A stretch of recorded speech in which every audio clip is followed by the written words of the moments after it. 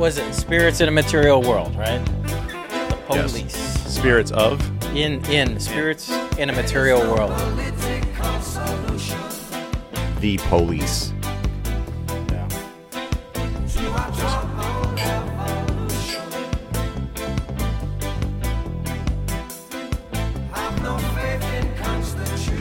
So we picked this song on purpose. This morning, I was like, Shane, we need a song to tee up our combo. I was looking for songs that related to Lincoln. Not a lot of I couldn't find Lincoln theme songs out there. No, Abe that's- Lincoln. Man, that's a good trivia question. I found one about the Fitzgerald, wreck of the Fitzgerald. Yeah, right. That doesn't That's work. as far as you can get. Yeah, that's right? hard, I guess. That didn't work. Yes. So, Spirits in a Material World. Mm-hmm. Ghost in the Machine is the name of the album. Police. And the reason I thought that is because you do such a great job taking your business, which is material, tangible, tactile, and it's full of all this soft, rich spirit. And that's what this album is about. Yeah, really. The whole album? I think so. Yeah. The name of the album is Ghost in the Machine. And if you think about it, it's like, all right, there's this machine, but inside there's this thing that's alive and invisible. Yeah. And so I think that's TTX, Brandon Kenney. Well, hey, cheers, brother. Yeah, Thank buddy. you. Yep. Those are high marks. Yes. And we're drinking some interesting tequila here. Shane, of course, although I don't mind any time drinking Barjalito. I like the Barjalito. It's real good. This 3-star, by the way, 3-star. And then Brandon and I at this moment are sipping a little Roca Patron Añejo. It's really good. I got to say, I love it. Yeah, it's good. So First timer. My little run there was a success, I guess. yes. Yeah, well done. All right, good. Well done. Well, so, we love talking about businesses. We love talking about your business specifically. Welcome back from back in episode 001. So this is, what is 014? See. 1-4. Yep. See, senor. So, of course, we're doing book club as well. So here's our team of rivals right there. Yes, you got the hard copy, the hardback. I love that. It's just this a softback in a book this substantive is a little schizophrenic. It's a little like it's not represented right. Softback, but anyway, There's a regalness to the hardcover. That's right. It kind of goes with the book. that's right. I agree. Well, so what are you getting out of the book so far? Where are you at on it? How far in? 3 chapters. I think it's maybe 120, 30 pages. Very meaty read, Yeah. for sure. I think the overwhelming sense of the background is very humbling. Just the meager scenarios of the 4 men that are put together. It's just, if you think you're having a bad day or having a tough go in life and things aren't going the way you want them, that would be a real good chapter to read. Just to resettle into tragedy, pain, which it underscores the thing that you and I have shared a bunch, and I don't know where to attribute it to, but the idea that hard times make strong men and women. But the idea in the chapter is, goodness, from where they came. Yeah. It's a shock. I found it interesting how different. Well, they all had all 4 of them. Well, and so there's a little bit of review. The author, Doris Kearns Goodwin, is in the first, I'd say, part of the book. She's doing first half of the book, doing a ton of background, especially these first 3 or 4 chapters, background on these 4 players. These 4, the premise of the book is these 4 guys go to the first Republican primary. Yep. Because it was just developed. That's right. And Lincoln was the founder of the Republican Party of Illinois.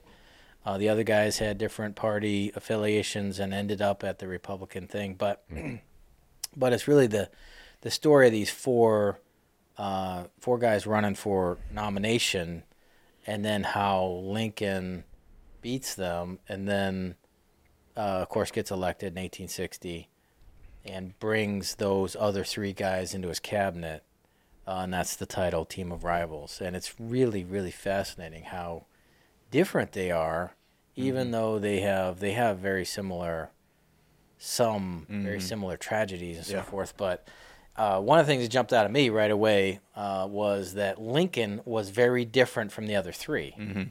The other three had a ton of education, ton of I don't know, well, education for sure, and then perhaps means like wealth of some sort, or at least history of that. Was it Chase? Got pretty poor at one point in his childhood, but he still had opportunity and serious education stuff. But good old Lincoln had nothing. He had almost no bright spots. That really came through. Yeah. That chapter 1. So having read 3 chapters, it's fresh. Yeah. Chapter 1 is basically a study on where those men were that day of the nomination, and then chapter 2 is their 4 stories. Up until the point they got into politics, and then 3 is their journey in early politics before the nomination. So so far it's been all backdrop that I've read. Yeah. But the idea that so much strength and wisdom and intelligence could come from such meager means is a real testament to the American nation and the dream that I think she already underscored several times, the idea that with an intellect and will, there should be no limit to what a man can accomplish. Yeah. And, really here's a little something from chapter 3. This is the introduction, I suppose, to chapter 3. In the only country founded on the principles that men should and could govern themselves, where self-government dominated every level of human association from the smallest village to the nation's capital, it was natural that politics should be a consuming, almost universal concern. And it's interesting. I don't know that, I mean, politics is a big deal now, but I don't think it's as big a deal now as it was then. I don't think it's almost like we're too far from, if you will, the miracle of our founding. Yeah. You know, I agree. I don't feel like I'm mildly interested. I've been more interested at times in politics, but I'm just not. I mean, I think it's super important who we elect and all that, but I just can't seem to muster up more than a mild interest and a determination to go vote. When it is a big deal, it's not for the same reasons. Yeah. Yeah. Not to the same reasons as these guys. Yeah. It's more hype. Yeah. And there was a lot of civility, too, to the discourse. They talked about the newspapers and the men who were writing for the Democratic papers versus the Whigs or the liberation parties, and how they socialized and collaborated and had a lot of things in common. It wasn't unthinkable that they would be sitting around having a conversation and debating it and then go home and be friends or be a part of the same community and not be bitter rivals. Where today it's a real private thing. You know, your politics are not something that are really able to be discussed in a public forum without it getting, for fear that it gets too heated, you know, or like it's just too much for that social context to discuss. Right? Yeah, It's somewhat risky to be, hey, here's here's what I think about that. Here's my plank, if you will. So, that's interesting. I wonder, it seemed like also they were malleable. I mean, at least the Republican Party was a reforming of like 3 or 4 parties. Whigs wasn't that the oldest one, I think, if I remember right. But I had it written down here: Whigs, the Do-Nothings, the Free Soilers. Free Soilers. That's right. Like, hey, That's a cool one. Somebody should have done a take 2 on that one. Right. You know, like, what about the Free Soilers? You know, The Well- Know Nothings, the Whigs, the Free Soilers. Seems like there's one other one in Descriptive. there. Yeah. But yes. So, but malleable almost. And there's I don't remember which one it was. Chase changed parties a couple times and kind of had a reputation of it didn't serve him well that he changed parties a couple times.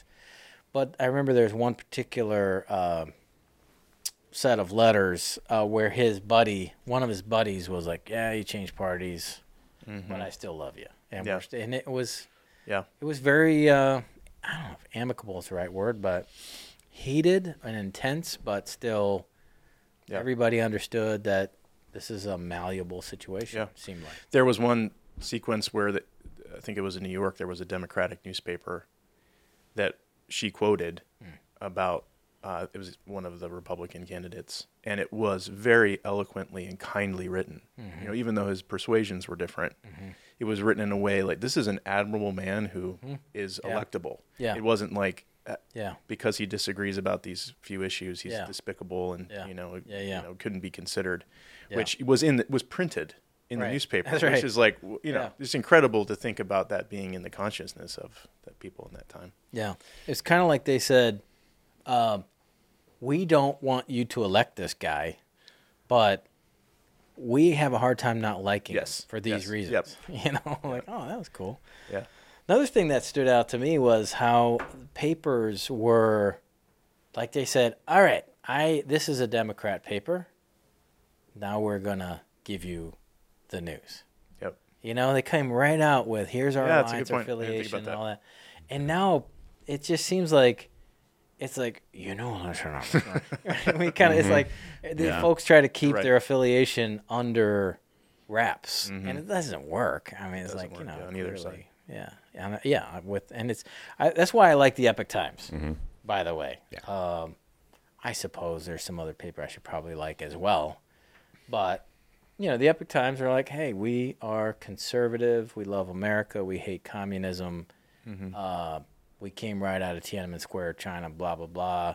China should be dealt with in a very robust way.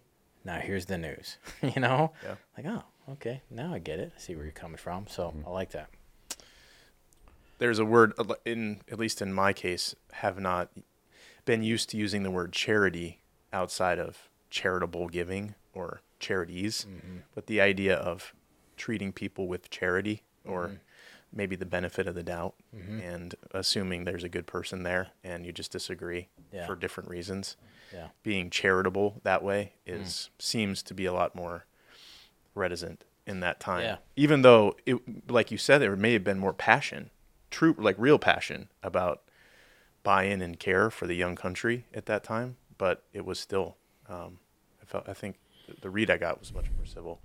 One of the other things that really stood out to me, speaking specifically of Lincoln as she's building the story, is his ability to sympathize and calling that out as being able to relate to what someone else was feeling or thinking and how that impacted his presidency. But it was like a superpower. We sometimes when we're interviewing somebody, we'll ask like, hey, what's your superpower? If somebody were to put it to you that way, what's the thing about you that really resonates with your friends or family? And it seemed like sympathy is the thing with him that really came through. Yeah. Which there was a touching letter he wrote to some daughter whose dad had died in the Civil War, and just how he could relate to the plight she felt and took the time to write several paragraphs of like, sorrow has reached your household and I'm so sorry for that. And you could just tell it was kind of him writing it, probably crying or, feeling the emotion of it. Yeah.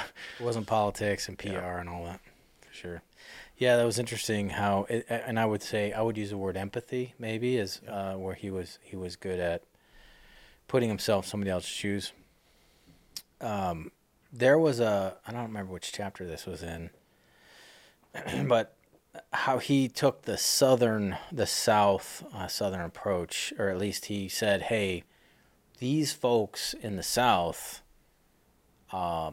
slaveholders, have a lot at stake. And if this thing goes away, this slavery thing goes away, here's how it's going to hurt them. And here's why they're having a hard time dealing with this. And let's understand that. He was sympathetic to that, and some people didn't like him because of that, because it wasn't hard edged. Like this, on the Seward side, Seward kind of took the abolitionist side pretty strongly, and so did what's his name, Chase. Yep. Bates, it was funny. Bates, the third guy, was pretty ambivalent about slavery. And he was almost like, some folks have them, some folks don't. Let's not get too bent out of shape about it. You know what I'm saying? And Chase is like, it's not in the Bible, essentially. And Seward was pretty close to violently opposed to it. Yeah, which it seemed that their experience had shaped Chase being a lawyer in Ohio and dealing with the laws about returning slaves to the South once they escaped to Ohio, being on the border of a slave state.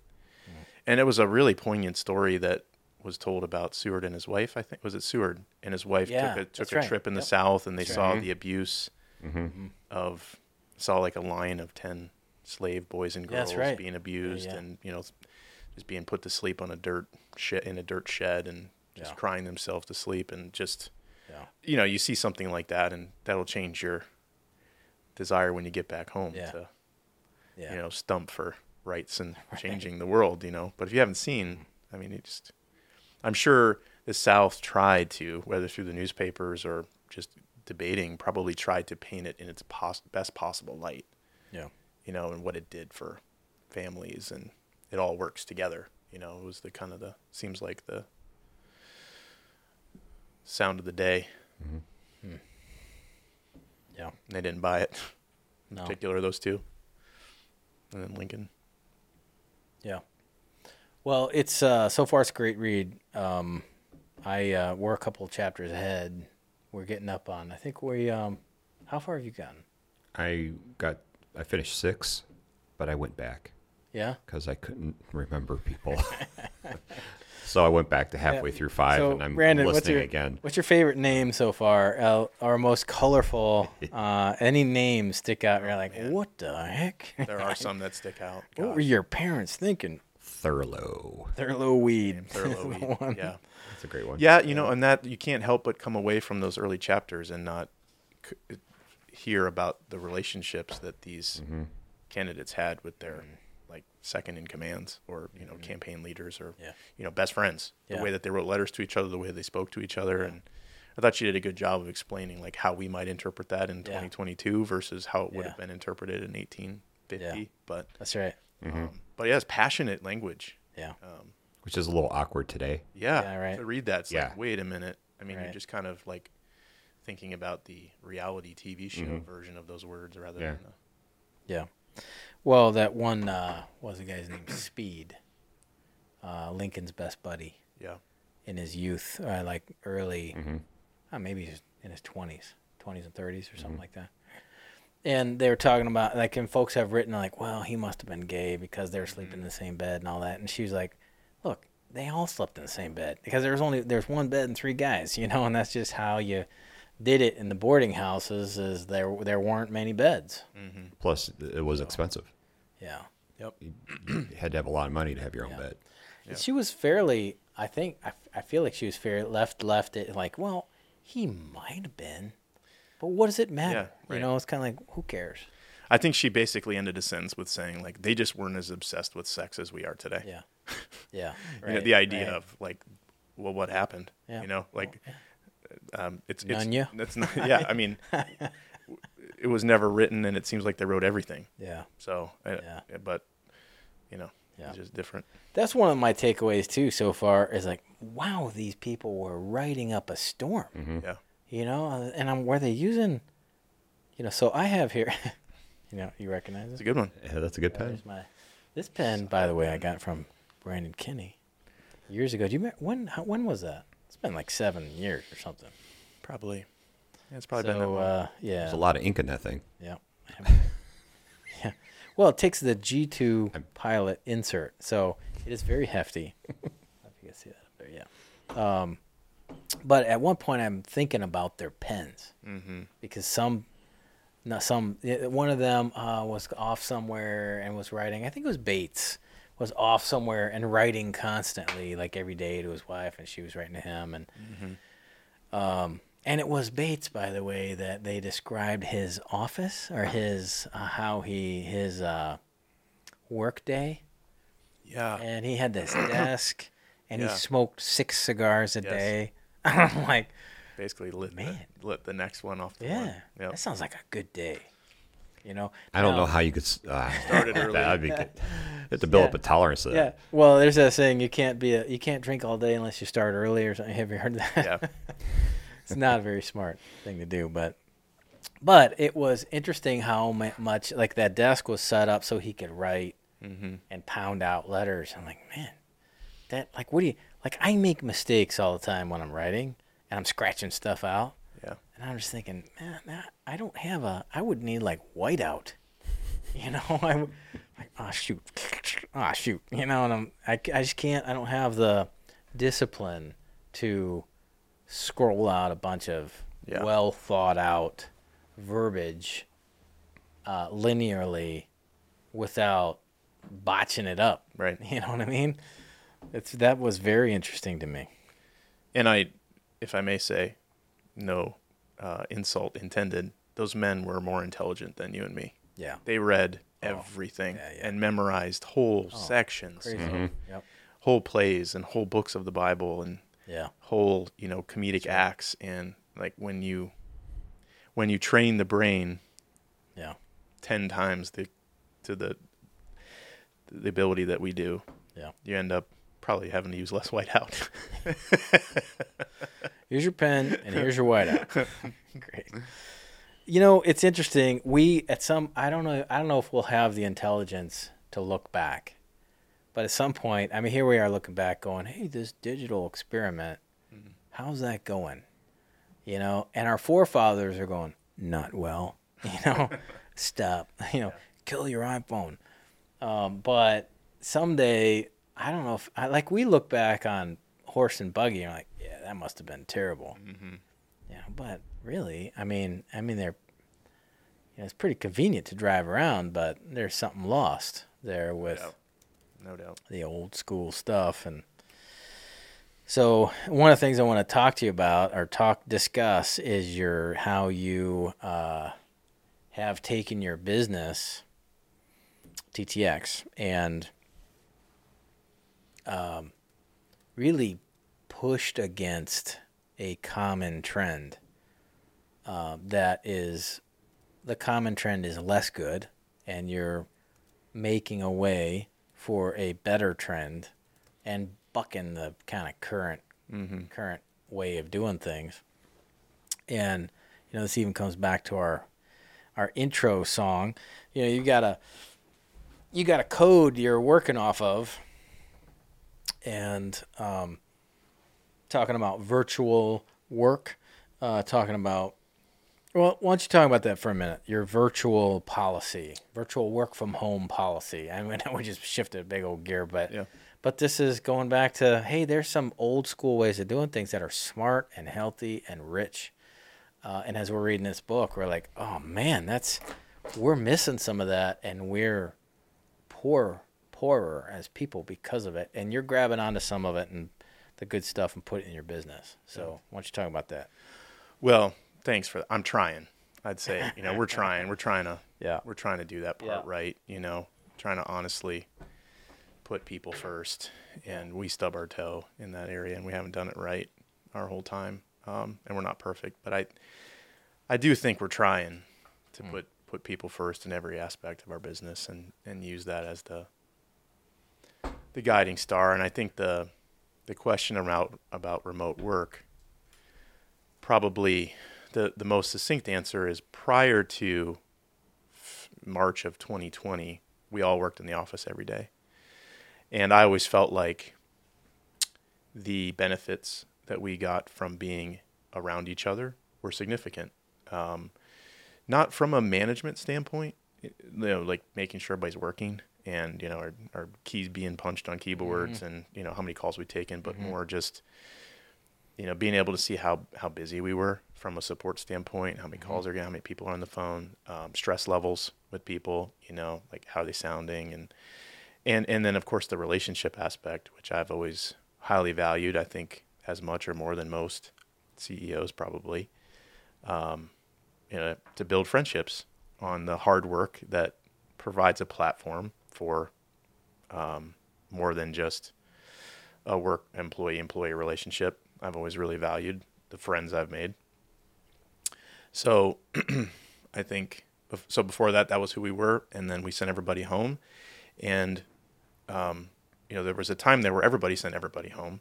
But then shortly, a few months later, we were, being IT, we were one of those essential businesses who could bring everybody back in. And we recognized at that point we didn't have to. And those were scary times. We were all watching the president debrief the nation every day. And, we were watching mercy ships coming from California around to New York. And we were watching, the facts and figures. And we were all kind of just like, hey, is there a way that we could work remotely even though we could come back? And the team did an amazing job of not taking advantage of that.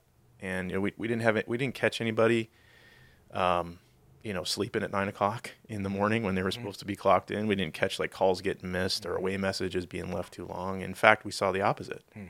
We saw more calls getting answered because we were in high demand, and we saw, people looking for the positives, and and so it was all people focus. It was people focused, like being focused, management being focused on the employees because it was a scary situation and kids were home from school and spouses were not working, and then all of us looking to our clients saying like, these clients really need us right now. And, we're fulfilling a really essential thing. And I think now that we're in a different climate with COVID and, most of the restrictions are gone and life is kind of back to normal, we're looking at a remote work policy through the same lens, which is what's best for people. And we believe, which, not everybody believes this, or maybe strongly enough to get out in front of it with a policy, but the policy that we've launched is that we believe it's important for people to be together regularly on a weekly basis. And in person, in the same room, because it cheats people out of a relationship that the investment's already there. You're already working hard for 40 hours a week. If you're working hard around other people that respect 40 hours of hard work, you have a relationship there. If you're not in person, you can't take advantage of it. It's left unavailable to you. And because that exists, and also because as an IT organization in a market that focuses on product, we're focused on people and bringing those relationships forward. If the relationships aren't healthy, then we're not going to be who we say we are to our clients. And we'll break that promise of being unique that way. And we'll miss out on an opportunity to enjoy the work we're doing together. And so all those things together, kind of pushed us to the point to say like, hey, we think it's healthy for us to be together regularly. And, you just look at other human relationships. You can, like when I travel away from home, I miss my wife, I miss my daughters. But through FaceTime and through text and phone call and email, I can sustain the culture of my household. The culture hasn't changed at home, even though I'm gone for a week or two or three. But if I'm gone for months or a year, the culture starts to change. The things that I used to do in the presence of my wife and children are changed. The way that the house looks normally has changed because I'm not there. The very presence matters for the culture. And so we've done a really good job, I think, of sustaining the culture we had prior to COVID as best as possible with the means. But the culture has changed. And some people started in 2020, in 21, in 22. And they don't have that culture to lean on. So it's kind of like the only marriage, not to stretch that analogy too far, the only marriage they've had has been a remote one. So they don't have that memory and field of relationship that was hard, kind of cultivated prior to COVID. They have just what it is now, which is like I sit in my basement or sit in my kitchen and I work all day, and we come in for a quarterly meeting or whatever. But that's what it means to be at TTX, and that's a least common denominator that we want to move back up to a more significant one. Yeah. I love your strategic niche. Well, so let me back up. When we're working with clients, and we've worked together for many moons, many winters. Many winters. It was in the winter of the brown bear. Then we, or the great bear. What was it from? Not Dances with Wolves. Not River Runs Through It. Yeah. Last Mohicans? No, the other Brad Pitt. Legends of the Fall? Legends of the Fall. Yeah. You ready to try the next one? Yeah, I am already trying it. Oh. I'll keep trying it. And I think I like this better. Yeah. So far, The organic. my impression is that what it is? Yeah, it's organic. It's a lesser expensive, too. Yeah, by $10. $10. Yeah. I don't know. It much. just has a little different. I would say it's more accessible. I don't know if that means anything. No, because it went right from the bottle to your glass, so it's all accessible. The flavor Smoother. makes more sense to me. I was being I very. think it is smoother. Yeah. Is that what you call it? I would say it just has a little less bite to start. That heat. That feels like that barrel was opened longer ago than the other one. Okay. Like it's still off gassing a bit. Yes. Well, so so Strategic niche, many moons together. Many moons together. So one of the things I've noticed in working with multiple clients over the years is that the quote unquote secret sauce, if you sit down with 10 companies of the same stripe, if we sat down with 10 IT companies like yours, similar to yours, similar size, similar market, maybe the same market. If you think about some of your, I'm going to use the word competitors, but there is no such thing. You know, you're in a category of one. But I'm trying. So, yeah, no, you're succeeding. Trying. And we kind of go, all right, here's the secret sauce, buddy. It would go right over the head. You could literally, no, this is it. Like this is how it works. And they'd be like, no, it's not.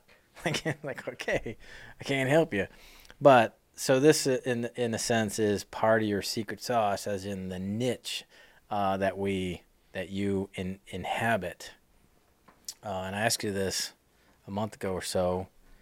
What are you in the business of? And that's really, and we had on our last podcast, we talked about that strategy a little bit in 13, which just comes really handily after the thing we talked about, Shane and I, in our last episode.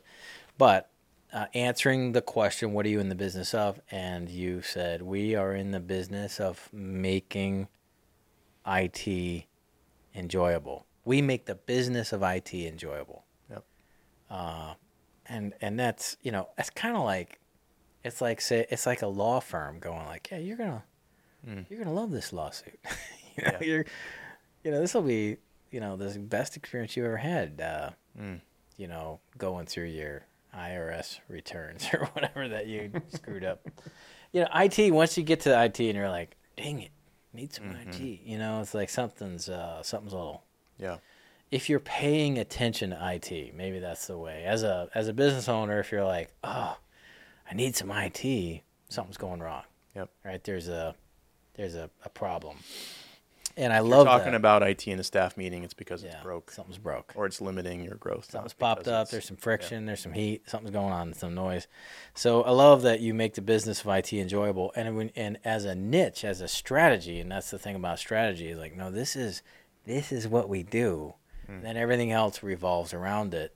So talk about how you do that. What does it practically look like? So when you get up you start rolling into your shop on a Monday morning, and maybe it's a really nice day, maybe it's a 50-degree day, and you're riding your Triumph. Yeah. Somewhere between 50 and 70. Yeah. It's comfort. Yeah. And you're saying to yourself, today I'm going to help my guys figure out how to make the business of IT enjoyable. What do you do? Like, what does that look like? Give me a practical example of how you would do that day in or day out, or go, well, that ain't it there, buddy. Come here. Let me show you how to do this.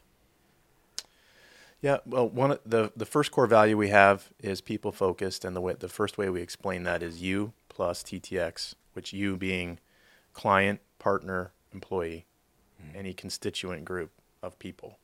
You plus TTX equals H squared, or happy and healthy. So I think another way of saying how do we make it enjoyable is that we look for the environment to be happy and healthy. A healthy IT environment is an enjoyable one. You just get to work. Most businesses want the IT to be essentially transparent, where, like the idea right now, I think I have an iPhone 12.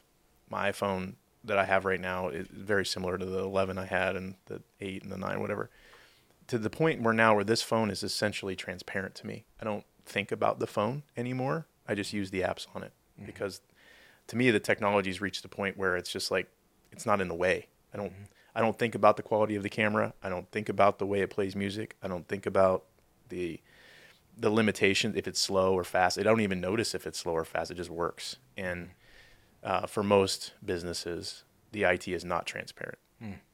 And it's very present or apparent. Yeah. And so the way practically that would work is, so we're operating and we have a client who's got a system of some sort that continues to plague them, and we're supporting it. One thing we can do is just fix it. Like, part of IT is just to solve problems. So it stopped working, restart it, reboot it, patch it.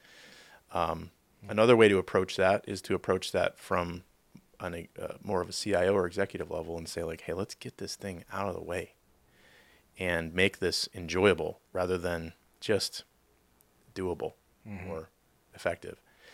I think probably on a day-to-day basis for me internal facing, the way that I ensure it's enjoyable, I don't know, if you did a survey, I would imagine that over 90% of IT employees are burnout. It's just a very intense industry. A lot of addiction, nicotine, coffee, alcohol, whatever, you name it, tough, stressful, always on 24/7, high demand. Like I said, when it's working, there's no call. When it isn't working, the call's urgent. A lot of industries are like that. So I don't, mean to just stare at our own reality and make it true for, make objective statements, but preventing burnout, making sure that even though we could get a maximum of billable hours from our employees and push for that, to not push people past the point that they're able to manage their lives, be good husbands, good wives, good parents, good members of their community. And that's something that you have to be careful with. In a small business that has a strong sense of identity, people will give more than 100%. And that's something I feel important to protect yeses and and when somebody says, yeah, no problem, I got that, to say, well, like, is it healthy for you to get that? I appreciate the attitude. Like, everybody's out there looking for that. You bet. I got your back. Yeah.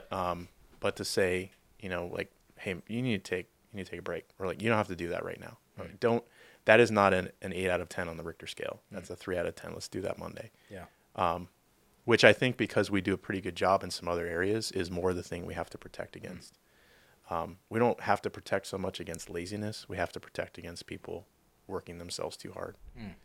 And that's hard to do as a small business, but I think, gauging, like, how's that person doing? And, scheduling some space, making sure that we're not overworking people. So do you walk through the office, and do you encourage your staff, I would say your VPs, your senior guys and peeps, senior people? Did you see how I fixed that? PC? I saw that. So you're like, hey folks, listen, I want you to walk around, make sure nobody's burned out here. Is that an overt statement? I mean, is that something you do in kind of first person or front of mind? I'd say I start with the VPs on that. So I think, there's this kind of like passing the fire down a little bit. So to say, hey, this is important to me. How are you doing?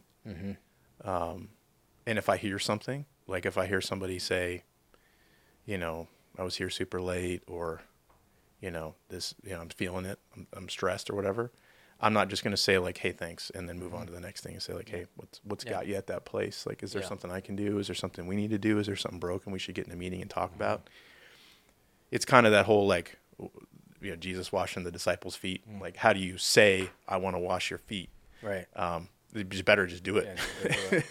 So, I think that's probably the primary way, is to model that type of leadership. And then from there, it's a small enough company with 30-ish employees that you can kind of ask individually at some level, like, hey, how's that person doing? And then, one of the challenges for me has always been as a leader being generally a positive. Like, positivity is one of my top 5 strengths. Strengths finder verbiage. It's hard for people to give me the bad news because they like me in a good mood. So they don't come to you with bad news because you're so positive, and they like me in a good mood. I think they appreciate the presence I bring, the positivity I bring, and the idea of like, man, I hate to disappoint him because this is so good for us that he's positive. I've always found it difficult to get the bad news.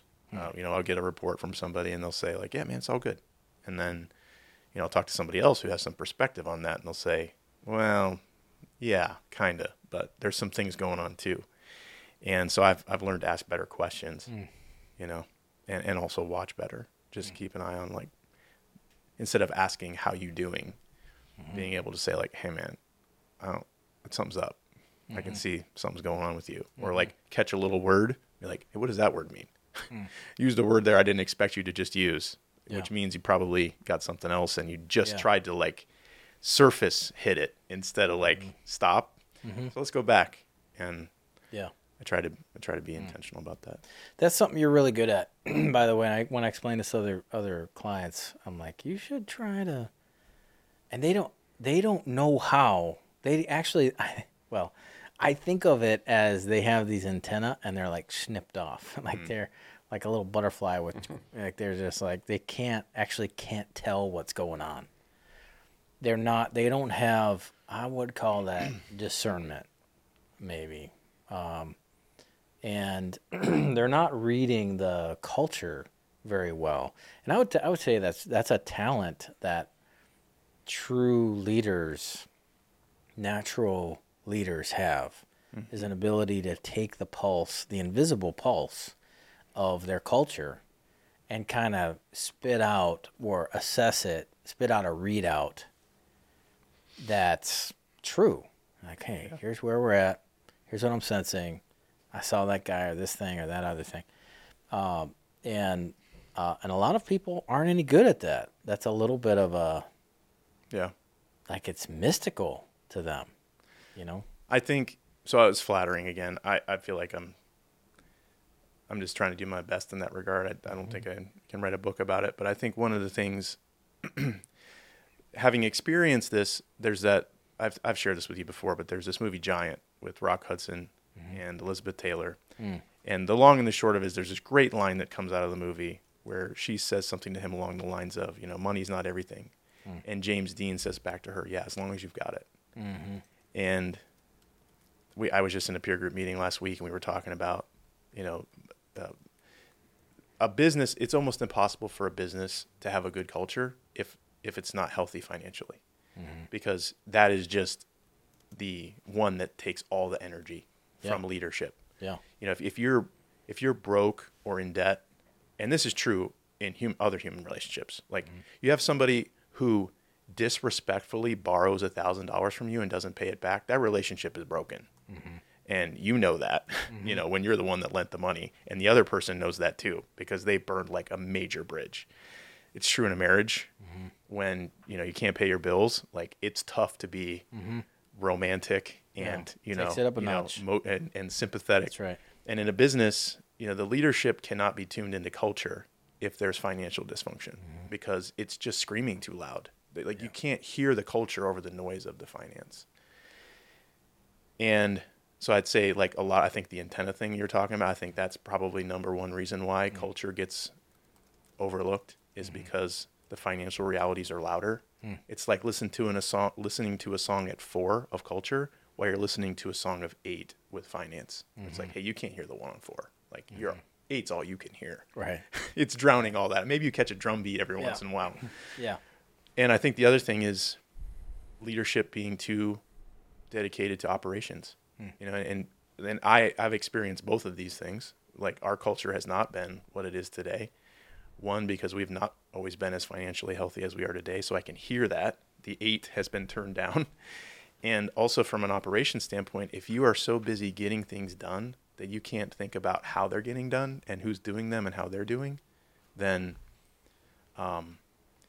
you won't have a clear read on how those people are because you're a part of the process of getting things done. So you can't look at that. I mean, you've shared that quote with me a bunch. Like you can't understand a process well when you're inside of it. If you're a part of the operations machine of your company, you're not going to be able to look at operations objectively. You're looking at it from your seat within it. And I think that bringing in great, phenomenal people that are doing the jobs that I used to do better than I did them so that I can do the visionary stuff has enabled me to double or triple my impact because those other volume knobs are way down. Yeah. And I can hear the culture stuff and I can hear the, where people are and if they're doing well or not. Yeah. That's a really good metaphor. I mean, culture is that subtle, quiet, sound of almost like, so this morning, it's a nice summer day, early summer, June something. What is this? 17th? 17th. Yeah. Brandon's anniversary. 16 years, buddy. Happy anniversary. Thank you. So, married up. I was, we have this little screened in back porch and live out in the country and rolled out on the back porch with my wife and just the birds are chirping and, it's 6:30 or 7. And there's something about Ohio, Northeast Ohio, and the spring, summer, the birds go crazy in the morning. Yeah. And it's glorious. I agree. It's subtle, but, but you can't hear that stuff over the racket of highways and,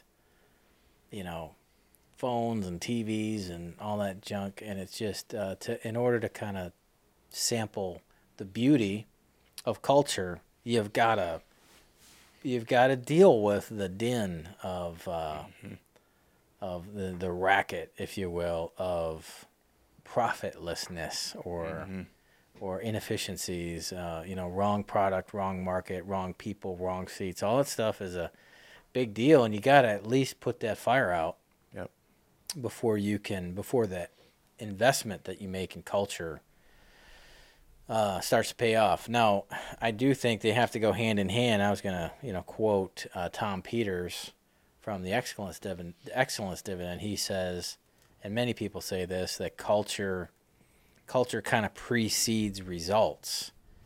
And I agree with that. And I'd say to your point that we have to at least put out the fire. Culture, I don't think precedes firefighting, maybe. Right.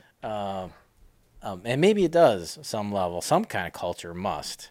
But you've done a really good job of keeping those things in balance. And it's almost like they're ratcheting. You ratchet up your efficiency and your excellence a little bit, and that makes it so you can ratchet up culture. Then culture ratchets up, and then efficiencies catch up. And and it seems like it's a virtuous cycle where you're not just one or the other. You're constantly bouncing back and forth. But I've actually plotted out, so since I took over the company in 2009, so 13-ish years, plotted out our our revenue over that period and our profit growth. And it is very much a stair step. And I don't know if that's true of how many businesses that's true of. You can kind of make numbers, say whatever you want them to. Yeah.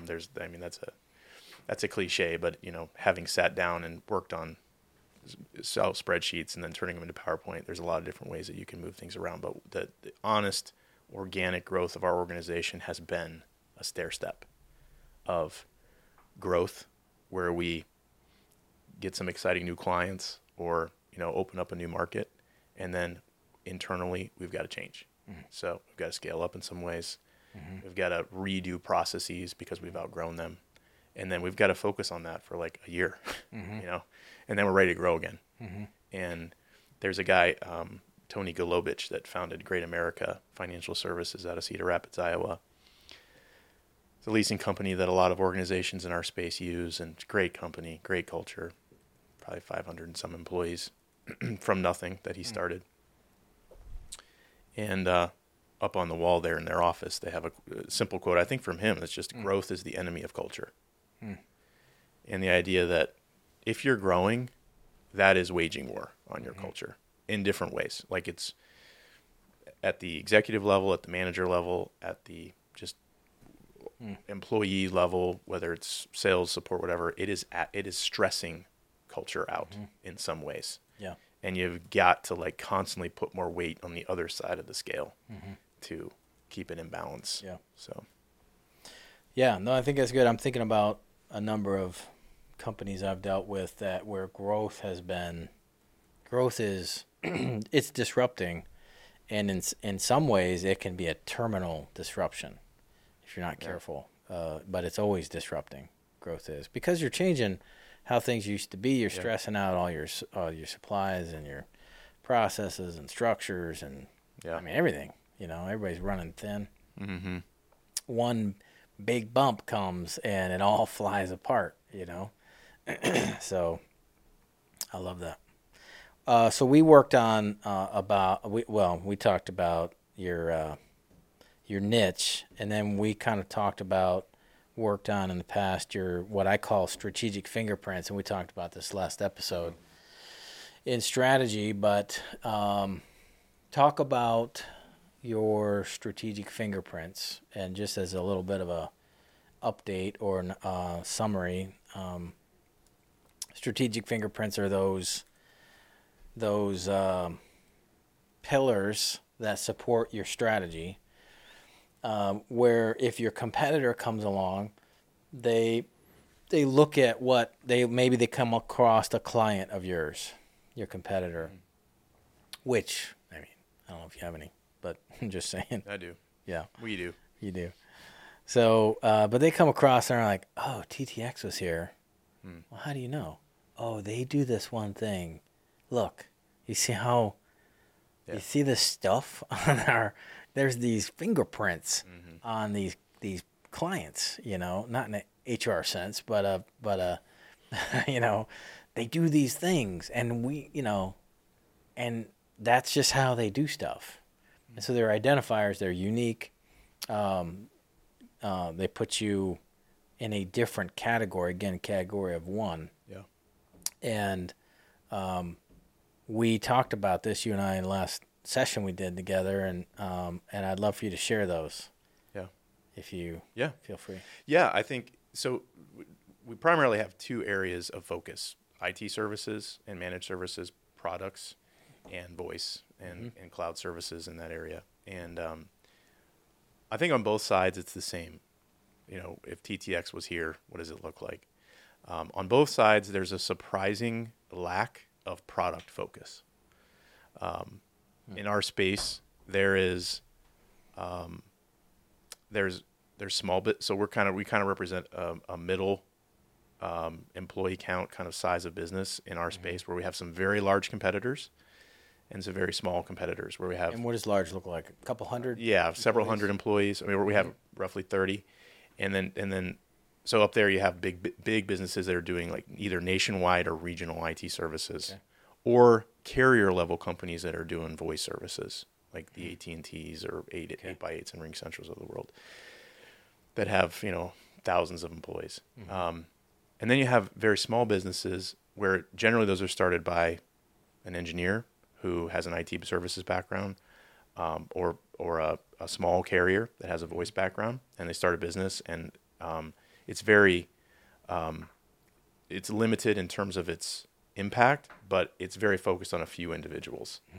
It's very product. Those organizations are very product focused, and run by engineers, generally speaking, people that came from that science. And then this big side, in the large companies, you have certainly public corporations, businesses that are run by business people, but they're not focused on that market and people in that market. So what I think is unique about us is that we are not looking at the technology as the thing that's going to adhere us to a client. It's our people, which is the first niche and way that we explain it is our product is our people. So I think, TTX was here if you were to see that on a sign, or maybe we like to do swag stuff. So if a competitor would walk in and see a TTX koozie or whatever, most likely that decision maker and the team of people that work with us have had some strong relationships with us. Be like, hey, I love working with Nate, or I love working with Buzz, or I love working with Dave, or I love working with Chris or Brian. There's going to be personal relationships. They're going to say, like, TTX is a cool brand, and they've got the Guardians as a client, and they're the organization's neat. But these 5 people have significantly impacted my experience. And hopefully they can say that across the organization. So leadership, being visible, and actually developing relationships directly with clients as well, and same for employees through sales team, project managers, and engineers. I think that's the first one of those, is that there's going to be a relationship collateral that's been developed between TTX and that client.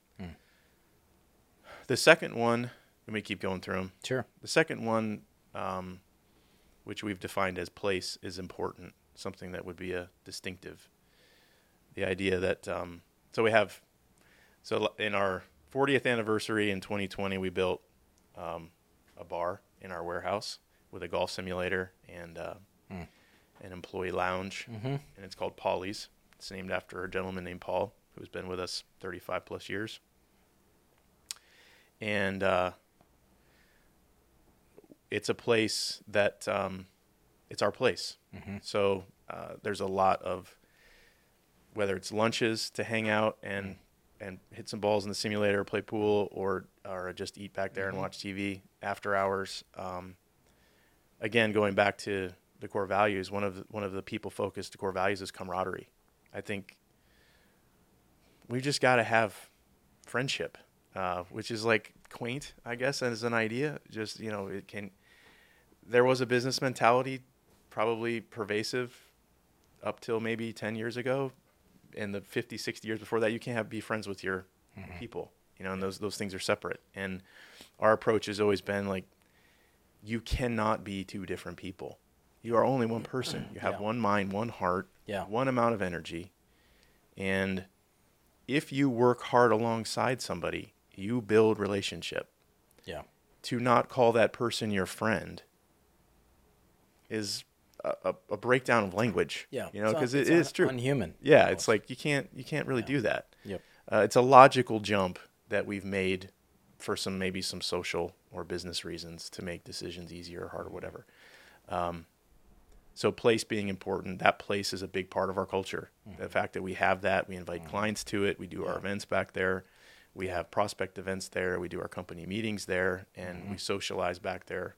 Yeah. And we're not going to a bar, right? Where there's all the drama of that, taking a group to a happy hour and,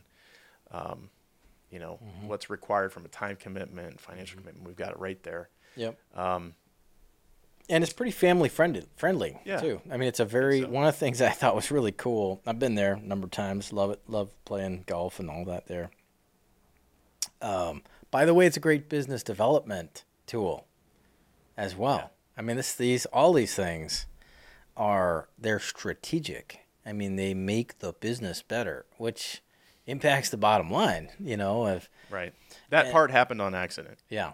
Yeah. It came right honest. Unforeseen value. Yes. That's right. And it turns out to be a good value. There is value there. Yeah. So yeah, but it's very friendly, and we've done some biz dev stuff together there, which has been really cool. One of the things that I loved hearing about with Paulie's Place, there are a couple things. One is your guy Paul, and I've written a little bit about this. I think it's going to stay in the book. I didn't tell you this, but the other day I was writing a little bit about a compelling vision, and it's got to be compelling to your boots on the ground. I'm like, warehouse guy. And then wrote a little bit about Paulie's Place. Yeah.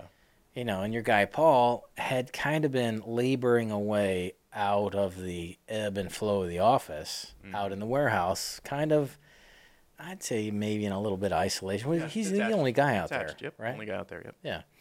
And so you decided to name it after him because he's been there for you guys for so long, and he kind of doesn't get a lot of cred because he's out of everybody's view, so to speak. And it was super cool that you named it after him. And then he took all the glasses, and dude, I'd love to get, if you at some point you got a couple extras home in your bag. And he's got an etching of Paul, like a silhouette, I guess you call it. Yeah, right? we put it on everything. It's super cool, buddy. Yeah. Super cool. And Paul is never gonna quit that place. I hope not. Well, I mean, he'd be an idiot too. I mean, but the point is that there's value. This is a really good way to run a business, but there's also these reverberations that are measurable fruit. One of those being retention. Yeah. Retention's a big deal in an organization. If you don't keep consistent folks for a long time, you have a really hard time. The disruption just is expensive. Yeah. And so this is one of the, you could call it fruits or side benefits. It's really a front benefit, but retention and consistency in your workforce. And somebody like Paul, not that he was going anywhere anyway, but it creates this, long-term result, which is your folks are like, man, they love me here. Yeah. Like, yeah, we sure do. I think one of the things too, to feed that back to culture is that we were going to have the bar, but we asked the company what the best names would be. And we got a bunch of names back, and one of them was Paulie's.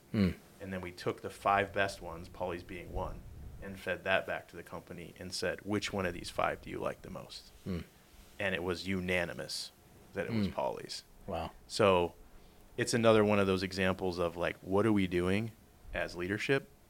We're not doing everything. We're giving the people in the organization the chance to make a good decision that represents the culture and the organization itself. So, we don't get the credit for that. The culture of saying, like, we want this to be called Paulie's. Yeah. Was a very exciting. Like, and as soon as that name came across, that was not a name that occurred to me. As soon as that name came across, we were like, well, that's what everybody's going to it's clearly it's going to be Paulie's, and we still did the vote because it's like we wanted to, support what we promised to do, but we knew it was going to be Paulie's. Sure. So I love that.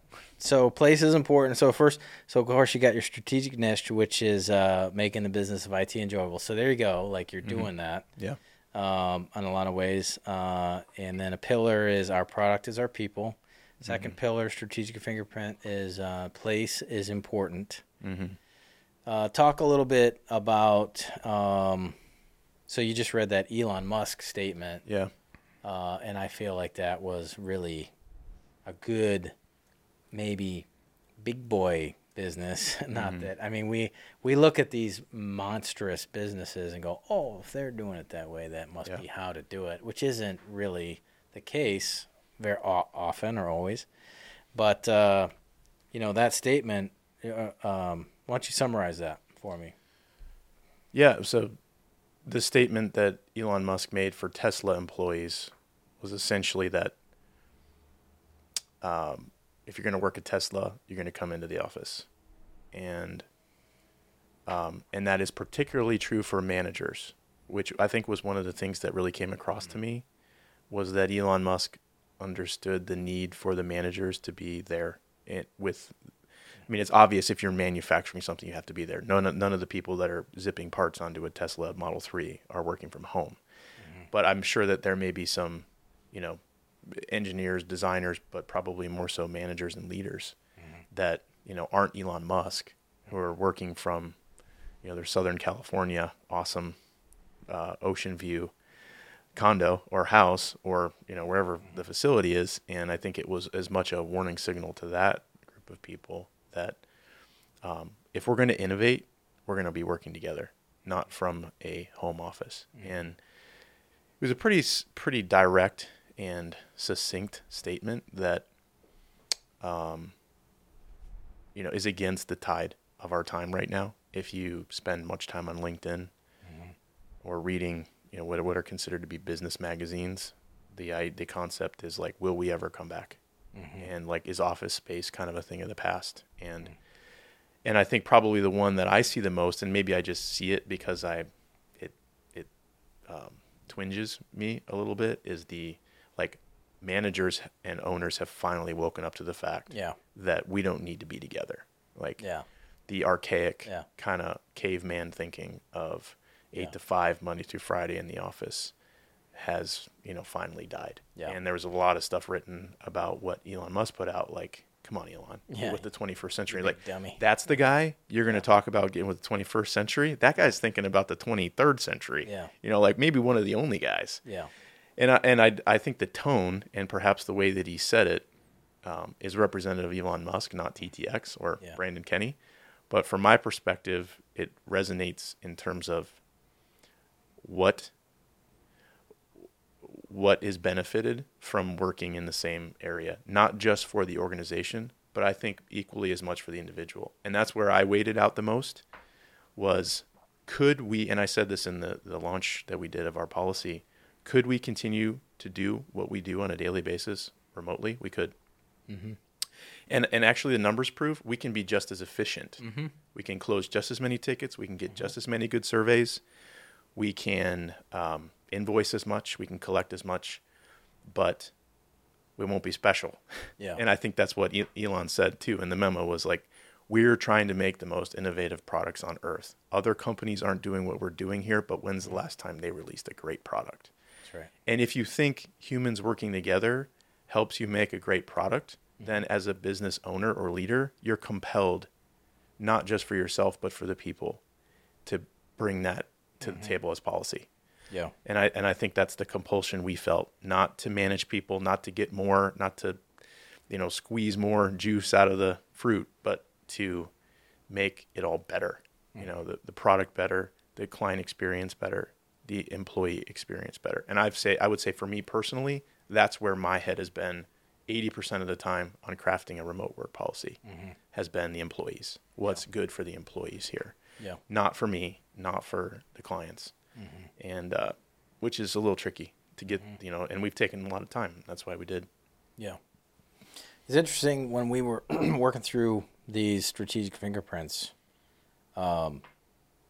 we were talking about your people. So this is fingerprint number 1. Our product is our people. Like, well, really? Like, is that, and I agree with you. But I'm like, isn't your product your product? And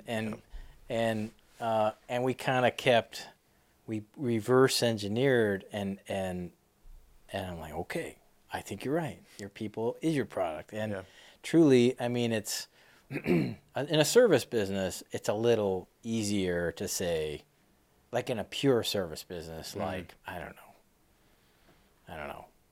Law firm. Landscaping, law firm, whatever, where it's like the thing we're doing is this guy's coming to mow your lawn.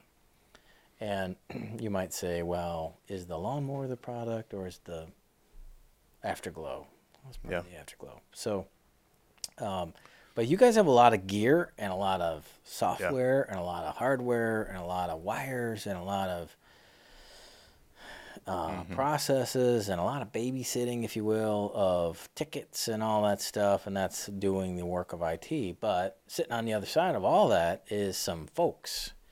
And I love that strategically you're saying, That's where our focus is on these folks. And we offer to you, marketplace, these folks. And that's why you should hire us. Yeah.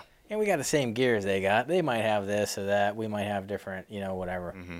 But it all does the same stuff. Bunch of ones and zeros and some different facts and features and so forth. Yeah. Fine. And it may or may not work better for you. But well, you got some folks. And I love that. Well, I'd say one way you could say what is not our strategic niche. So if you're a forward-thinking company and you want the business of IT to be exciting, it's probably not TTX. We are not going to be, riding a rocket out in IT and finding every new product that comes out and breaking the seals of new stuff that's available. Is that an engineering thing? Do engineers love the kind of high tech? What's the wave of what's next and all that? I think that there's a natural attention that gets paid to product if that's what you've studied. If you've gone to school and studied computer science or IT infrastructure, and then you got your first career and you looked up to guys that had that background and knew more about the products that you were on. And so you study, and many of the manufacturers are making the textbooks. And so there's just this real combined nature of product and business for that type of person. And I think what most business owners understand, especially where we're targeted, and for businesses like ours, 20, 30, 50, 100, 150, 200 employees, most of those owners and leaders are not as attracted to the technology as it is exciting, but the technology so that it supports what their business does. And it has more of that transparency factor, which is making it more enjoyable than making it, like I said, exciting or, we were talking about table stakes earlier, like a ticketing system, a network hardware product, a wireless product, a server product, a SAN, a backup disaster recovery plan, antivirus. These are table stakes. Like there's 4, 5, 6 manufacturers for each one of these things. There's a lot of parity today in those products because we've evolved. The technology's all evolved to be very similar.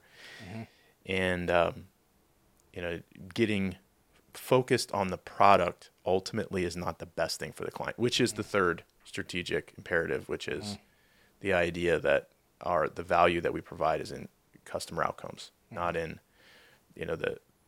the technology itself or the things that we bring to the table for them. It's that, did you have a good outcome? And the closest client relationships we have, the ones that represent that, that 80% of our revenue from 20% of our clients, that 20%, those relationships not only are the biggest in terms of revenue and impact on both sides, they're the strongest. That's where the most sincere relationships flourish, where they have 5, 6, 7 relationships inside the organization. That's where our dream to make the business of IT enjoyable comes the most true, is when somebody really pushes their chips in and says, okay, we're going to go with TTX in these areas. And then it's our joy to bring project managers and engineers and support personnel and sales and leadership all to that relationship where that person says, like, I really like working with TTX. Yeah. This is a good experience for me. I know you have my back. You've got me covered. And we say, we love working with you. Like, let's go to a Guardians game, or let's go grab dinner, or come to Polly's, because we enjoy that beyond just like, hey, you're a good account, quote unquote, and give us X amount of money. Yeah, we like that check. We like the check, and that's of course it's an essential. But again, I feel like that's more table stakes. What makes us happy is when we are enjoying the relationship that blossoms on top of all that hard work. Yeah, I love that. And so one of the questions, I don't know if it's a litmus test, but as we talked about in the last episode, is if these are your truly your strategic pillars, your strategic fingerprints, and your niche is the spot that you own in the marketplace, you're in the business of ... then all you're investing, you invest heavily in that. Like you can hold that up and say, so let's say Scott is like, hey, we should spend this money, or Scott's your partner, right? Yep. And sitting on top of the checkbook, he's the checkbook guardian, and so you come to Scott and go, hey, we should spend this money. A good litmus test is, well, should we or shouldn't we? Does it support one of these 3 pillars? if we look at our product is our people, so hey, let's cut a check for X. Then say, well, does this support the fact that our people are what we're putting out there? And if it doesn't, let's not do it. Yep. Let's not write the check. Same thing with driven by client outcome, not IT. So you guys could write a lot of checks for high-tech stuff just because it's new and innovative. But if it's not going to make your client happy, it's not going to change their outcomes, well, then let's not write the check. So I love that. We just went through an almost 2-year cycle on this very thing. Even though we didn't have all the fingerprints called out as completely as we do now. The big shift in the voice world for us is to the cloud space. Most of the cloud providers are providing their voice systems directly. So you don't need to work with a TTX to support your system, implement it, bill it. But if I sell it to your business, I get a nice commission. TTX does. So say, hey, we'll pay you 15% of the 36-month revenue on that. We'll handle everything. TTX, thanks for the lead. And when it comes to renewal time, we'll get in touch with you, and you guys can renew them and keep getting this money. And for us, so I would say the businesses like us 10 years ago that were selling phone systems on premise, supporting them, managing them long term, upgrading them. I would say that 75% of those organizations like TTX went to that business model, where they're basically selling cloud services for a referral or commissions check. Their people, not their product. Their outcome, they're not the client outcome, not in control of. They sold it, they get paid, they move. They become a sales organization or a dealer, essentially, right? Yes, and the product focus or those carriers are very good at focusing on the features and functions. Demonstrating it like this is how you want to live now, instead of the people part of it. So we put a committee together with 7 or 8 people from the organization as a cloud committee to determine what is the right product for TTX next. And we were late. So we've been holding out, kind of waiting for how is TTX going to showcase its people, be focused on client outcomes and own those outcomes in this market. And so we evaluated the players out there and did demos and pricing models and found a partner who said, hey, this is a true cloud product. However, you guys implement it, you guys design it, you guys quote it, you guys bill it, you support it. So it checks the boxes from a cloud technology standpoint, where it is truly up there in the cloud. It's an operating expense, monthly paid. It's not in somebody's data center locally or in somebody's basement. It's truly up there in the public cloud.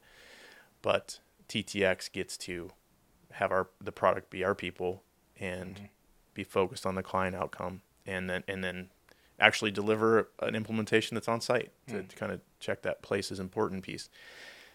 And that product's Maven Cloud, and early days the returns are really positive because our organization is aligned on it, not just like sales or management who's like, hey, this is good for us.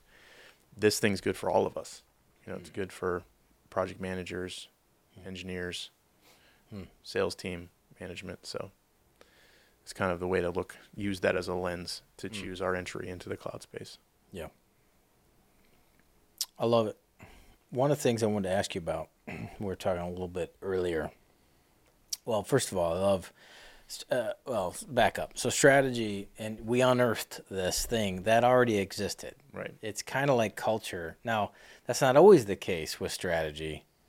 A lot of times when I'm working with a client and we get to this, they're like, oh my gosh, that ought to be our strategy. I'm like, yeah. And a lot of times I actually have to kind of pound on them to get them to think about strategy rather than just production. Or just improvement of, hey, we're going to do what those guys do. We're just going to do it better. Okay, you can make a living doing that. Yeah. For sure, a good living. You could build a nice business out of that. And not to say that you shouldn't do that, but that's not a strategy. That's just being a little better. Yeah, kind of an aim or something. Yeah, sure. So, But as anyway, unearthing those was a lot of fun, and you've been doing it anyway for a while. For you guys, that stuff was already there. It wasn't hard to unearth it. So I wanted to ask you about your interviewing. We talked about this a little earlier. You have a great way of, I'm going to use the word vetting, maybe. Yeah. And we were talking about at lunch or after lunch, how do you interview for grit? You had mentioned that. Like, it's really hard to interview for grit. And so what do you mean by grit, first of all? It seems like one of the harder things to interview for is when things get difficult. How tenacious or determined will you be in the face of opposition? Mm-hmm. So one of the questions I used to ask in interviews was, all right, we hire you. Mm-hmm. You're here for a year. We're parting ways after 12 months. What happened? What would you say happened? Oh, so they have to kind of... What's your best guess? Hypothetically, here's what would make me leave. I hired you. You're here for 12 months. You're leaving. You come in, you give me your resignation. What just happened? Yeah. Have you gotten any interesting, Well, answers? So the reason I say that is, like, I don't think it hasn't been a great question because, it's like it's the first couple of dates in an interview where everything's great. Like, you're attracted to that person. You've heard good things. Where you're putting your best foot forward. You're dressed right. You smell nice.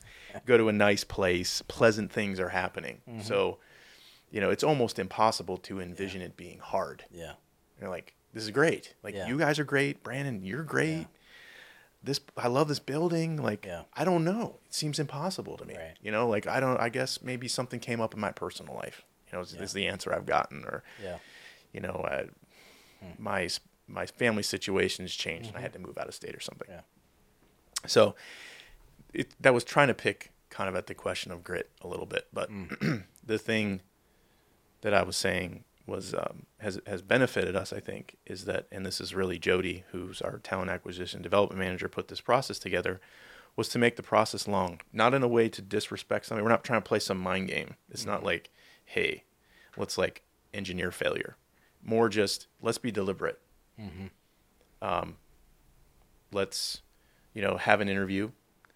And then, the way that it works now, there's an initial interview, like a phone interview. And then say, hey, we're going to follow up within a week for scheduling an interview specifically about the core values. Here's our core values. Take a look at them. It'd be great if you could reflect on them. Mm-hmm. It's mostly like your background, tell your personal story. So that's maybe 90 minutes. Mm-hmm. And like, hey, this was great if we think it went well. Mm-hmm. All right. We'll follow up in a week. Within a week's time, we're going to have a skills interview. So in this one, we're just going to talk about your background in this field. Why do you want to do this? What's your past employment experience? Mm-hmm. That goes well. Cool. That went great. All right. We're going to follow up and we're going to have an interview now with the manager and maybe one of the executives in the organization just to talk about. And this is the third now. This is the fourth. Pass, fourth pass. If you count the phone interview. Okay. So this is the fourth pass. And then it's basically doing that stuff again. So I haven't heard any of that. If I'm in the room, most of the time, almost all the time, I'm in the room before we hire anybody, regardless of department. But then it's usually, if it's on the sales side, it's going to be Nate and the VP of sales. If it's operations, it's going to be Joshua, VP of ops. They're kind of doing the whole thing again. So now it's like, for a weaker person, they might be like, hey, didn't Jody download this stuff to you? I have to do this all again? Like the whole me, dog, and pony show. Like here's who I am. Here's what my family was like. Here's where I'm from. And I've picked up on a little bit of frustration is a big word, but I've picked up on some latent, why are we doing this again? Mm-hmm. Which is like, hey man, this is a big deal. Mm-hmm. You want a job here and we're serious about our culture. I recognize this is your fourth interview. However, if you're getting worn out now, what's it going to look like when the client that isn't your boss that's paying you makes a day hard for you? Right. Or the prospect that said he was going to buy from you 3 months in a row still hasn't signed the contract and actually just ghosted you for the call you were supposed to be on with him. Like, what do you look like then? Yeah. And it's always respectful. Like, it's not hanging somebody out and trying to force failure. Like I said, it's just, metering out follow up, being deliberate. And one of the other things about it too is like creating space for something to go wrong. You know, the more time that goes by, the more potential that there'll be evidence that this is the wrong person. Yeah. Something will come up. You know, they won't show up on time, or they won't bring their resume, or they won't, you know, take any notes, or like things that we're watching for that, you know, the more times you meet, the more it's like, well, it's not the first date now. We're like kind of on the fourth or fifth date. So we're starting to like, we're not at like the great steak place. Yeah. You know, like you just came to my house. Right. Or we're going to go take a walk. Yes, we're going to take a walk. Yes. Go to the park and throw the Frisbee around or something. Yeah. Right. Or my buddy was there. Yeah. You know, or you met my mom and dad, you know, because they were, you know, just leaving. Yeah. And so like things start to pop like, ooh. Yeah. So that engineering some space and being deliberate, stretching things out, I think can help. And it also, for the people internally who are making that decision, kind of creates an attraction where it's like, hey, we want this person. Like, she's great. He's great. Like, what are we doing? Why aren't we pulling the trigger on this instead of that being one person? You know, which is tough. Like, that happens in a lot of hiring scenarios. It used to happen for us, too, when we were less mature. Is that based out of need, you'd be like, this person's great. I want to hire him. Yeah. And everybody else like, whoa, you know, I saw this. Like, I didn't love that. You know, you're like looking at one meeting or one look at a resume, and then one internal person is trying to sell that person to everybody else internally. It's like, are you sure you want to be in the position where like this is your hire? Right. Like, you're vouching alone. Like, we want this to be a group. Yes. Yeah. So it does distill out some of that dysfunction. Yeah. I love how you're saying overtly, but also sort of subtly, that you can't have a great culture without a really good front door policy. Yeah. Like, all right, we're going to carefully invite people into the front door. You don't have a great culture by hastily hiring people. And typically what I see is folks hastily hire people and then they hesitate to fire them. They're far more, I don't know what the word is.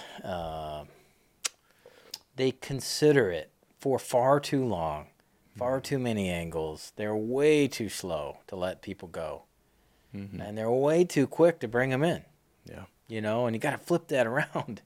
And Dave Ramsey says this, you know, slow to hire, quick to fire. I'm like, all right, super simple, you know, like, all right. So, but the point, well, how do you do that? You know, that's easy to say. And in a sound bite, you're like, cool, that sounds like a good idea. But I couldn't help but notice that you have yourself a process here that you know. And you're following. And yet it may not be really, really robust, but it's there. Yeah. And it's talked about, and it's clear that it's there. And that's a challenge, well, at least in the coaching side of things. That's one of those hurdles that is a little tall for everybody when I get to that point, which is like, hey, let's develop a recruiting/interviewing process. And I'm like, no, I think HR's got that. You know, like, what? Well, this is, if you're inviting people, it's almost like subbing out your marriage choice to your personal assistant. Like, hey, can you just schedule in a marriage for me? Like, it's like, well, you don't want that, dude. Like, what kind of moron are you, bro? I mean, you want this great situation, but you're just gonna kind of whatever, you know. Yeah. It's just not gonna happen unless you're just darn lucky. Yeah. And a lot of times, the success that I see from clients, not a lot of times, half the time, they're just lucky. You know what I mean? Yeah. They didn't even know they accidentally hired somebody great. Right. And they kind of, you know, it's kind of like that in golf. It's like, did you see that shot? Yeah. Like, yeah, I can't do that again. Like, that just fell out of my bag. Yeah. You know what I'm saying? I'd love to do that all the time, but, you know, I can't claim credit for that. Yeah. You know, that's just 1 out of 10. Yeah. Watch the next 9. That'll straighten you out. Yeah. You know, so But I do love that you can't have a great culture without an intentionally investing in the front end, the front process. I think it was John Wooden that said, a great coach can win with talent, but no coach can win without it. And it's like, no matter how great a product you have, whatever the thing you sell is, and how great a management team you have, and EOS or management protocol, if you don't have great people, you're not going to be able to win. You're just not. That is like Phil Jackson can't win the NBA Finals with a team without talent. Yeah. Like a great coach can win with talent. Like those things work together very well with what they did with the Bulls. But it's interesting how talent alone won't do it. You got to have it, but you have to have some other things as well. Yeah. To go along with it, culture being a no-brainer. There, you can have a bunch of hot shots that, but if you can't get them to form a unified entity, you're in trouble. Yeah. I love this. I love how you put your folks at the center, and that's why we chose that song at the beginning, because you're really good at recognizing that there is a soft, profound center to all of what we do. Yeah. That the human component, and this is getting beat up.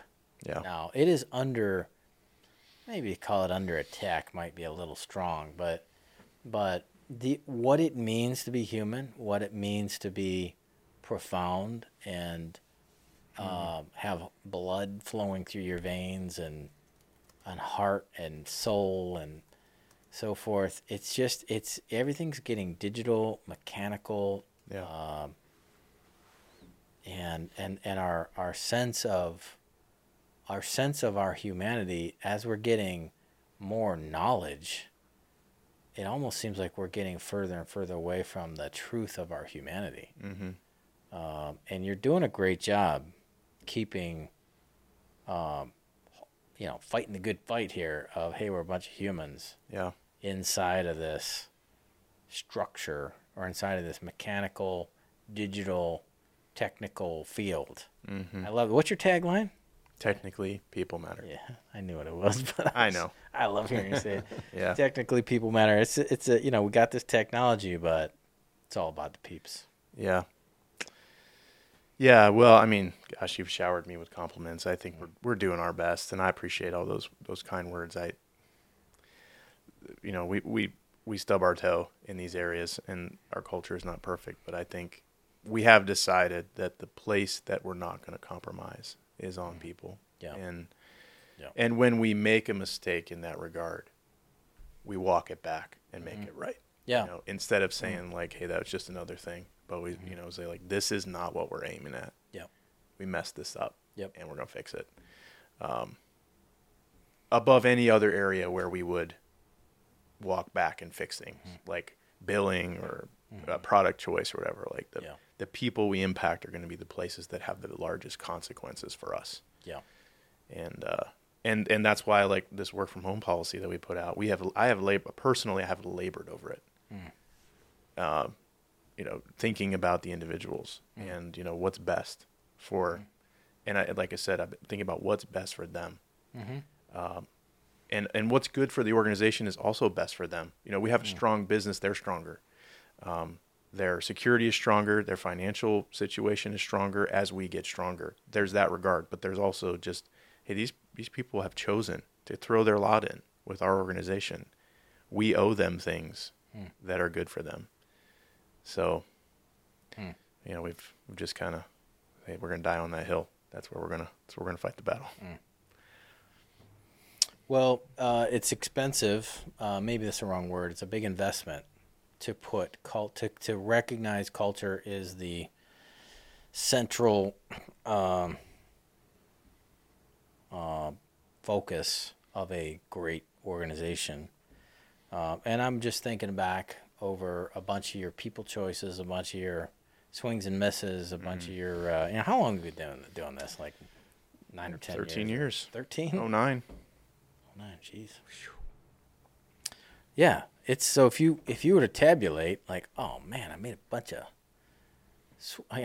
swings and misses here. You know, you got millions of dollars. Yeah, and no it's doubt. not. You didn't have to roll back on a bunch of those choices, but you have. A great book, by the way. What's that? Necessary Endings. Yeah. That's right. That was a good one. Yeah, it's good. What's his name? Cloud. Henry Cloud. Henry Cloud. Dr. Henry Cloud. Yeah, gotta say we'll cover that one at some point here, but I referenced that yesterday with a new client. That's probably been one of, if not the most important business book I've read in the last 5 years, for sure. Yeah. It had a huge impact on you. Yes, It was an accident. I mean, I did not, and a lot of times this is how it rolls, where we'll get together and Brandon's like, hey, what are you doing? What are you working on? I'm like, I don't know. I got this book here I'm reading, and we're just, what's the word? Palaver. We're just kind of like, can you look that up? Palaver. Yeah. We're just shooting a breeze, you know? It's cottywomple. Cottywomple? Cottywomple means to kind of walk around without knowing where your destination is. Okay. You're kind of like plotting. Yeah. With the jazz hands. Yeah. Yeah. No one can see this, so I'm off camera. What? Cottywomple? Cottywomple. That is a new one to me, Yeah, buddy. that's a great word. I've heard of. But what was the other word? Cattywampus? Yeah, Cattywampus? Cattywampus. Yeah. Palaver? Palaver. All right. I'll get back to you on that one. Yeah, palaver. So we'll get together and we'll be chit-chatting and whatever, and something will just break out that is game changer. And I'm not sitting around going, no. Here's what I have for you today. Yeah. Sit, my son. Let me, like, for many moons I've been, I'm going back to the old Indian No guy, doubt. but It's idle talk. idle talk. Yeah. Idle. There you go. So cut out the palaver. Yeah. Well, so I had been reading that book. I don't know why. I don't know who referred it to me. One of my coaching buddies, probably. But man, was that cool! And the pruning, and that's the point of the book is, hey, you gotta prune. You gotta take and snip. And there's good reason, and there's all these reasons, but for health and growth and so forth. And yesterday we were working with, no names. We were working with some new folks, and it was now I'm no HR guy, For sure. For sure. For sure. Yeah. So, and HR is valuable. All right, it's an important deal. All right, so not trying. Very. So, but anyway, they were going on and about this person. We'd literally been talking for an hour and a half, and then whoosh, off they go on this. Man, this guy, and they're just complaining, and he, and this other person, back and forth. These two folks, and I'm like, but we don't know what to do about it. I'm like, really? Isn't it a no-brainer? Like, well, and then they don't come in on time, and they come in 3 hours, 2 hours late, and if I'm not there, it's 3 hours late, and if I am there, it's a half an hour late. And it's like, I talked to him 3 times, and this and that. I'm like, well, okay, so I'm no HR professional, but you should fire him right now. And they're like, really? Like, listen to yourself. Yeah. I mean, you're just going on and on about this person. And then finally, I'm like, this is pruning. You got to prune. It's always painful to prune. Always, always, always. But it's less painful than the destruction that this person is wrecking on your business. Right? So there's going back to Lincoln's empathy. I don't think there's anything more than I could empathize with than when I sit in a peer group and a business leader's talking about an operations or sales or whatever position, and they're really struggling with, letting them go. Because I'm instantly, my business solving clarity goes from a 10 down to this soft, dude, I get it. I totally get it. I've been there. And it's going to take a while for you to like get all the way there. Let me give you a few encouragements. I know you're not going to hear them real well because I remember hearing the same. It's like you got to get over some humps in your head about like, have you given that person the proper amount of chances?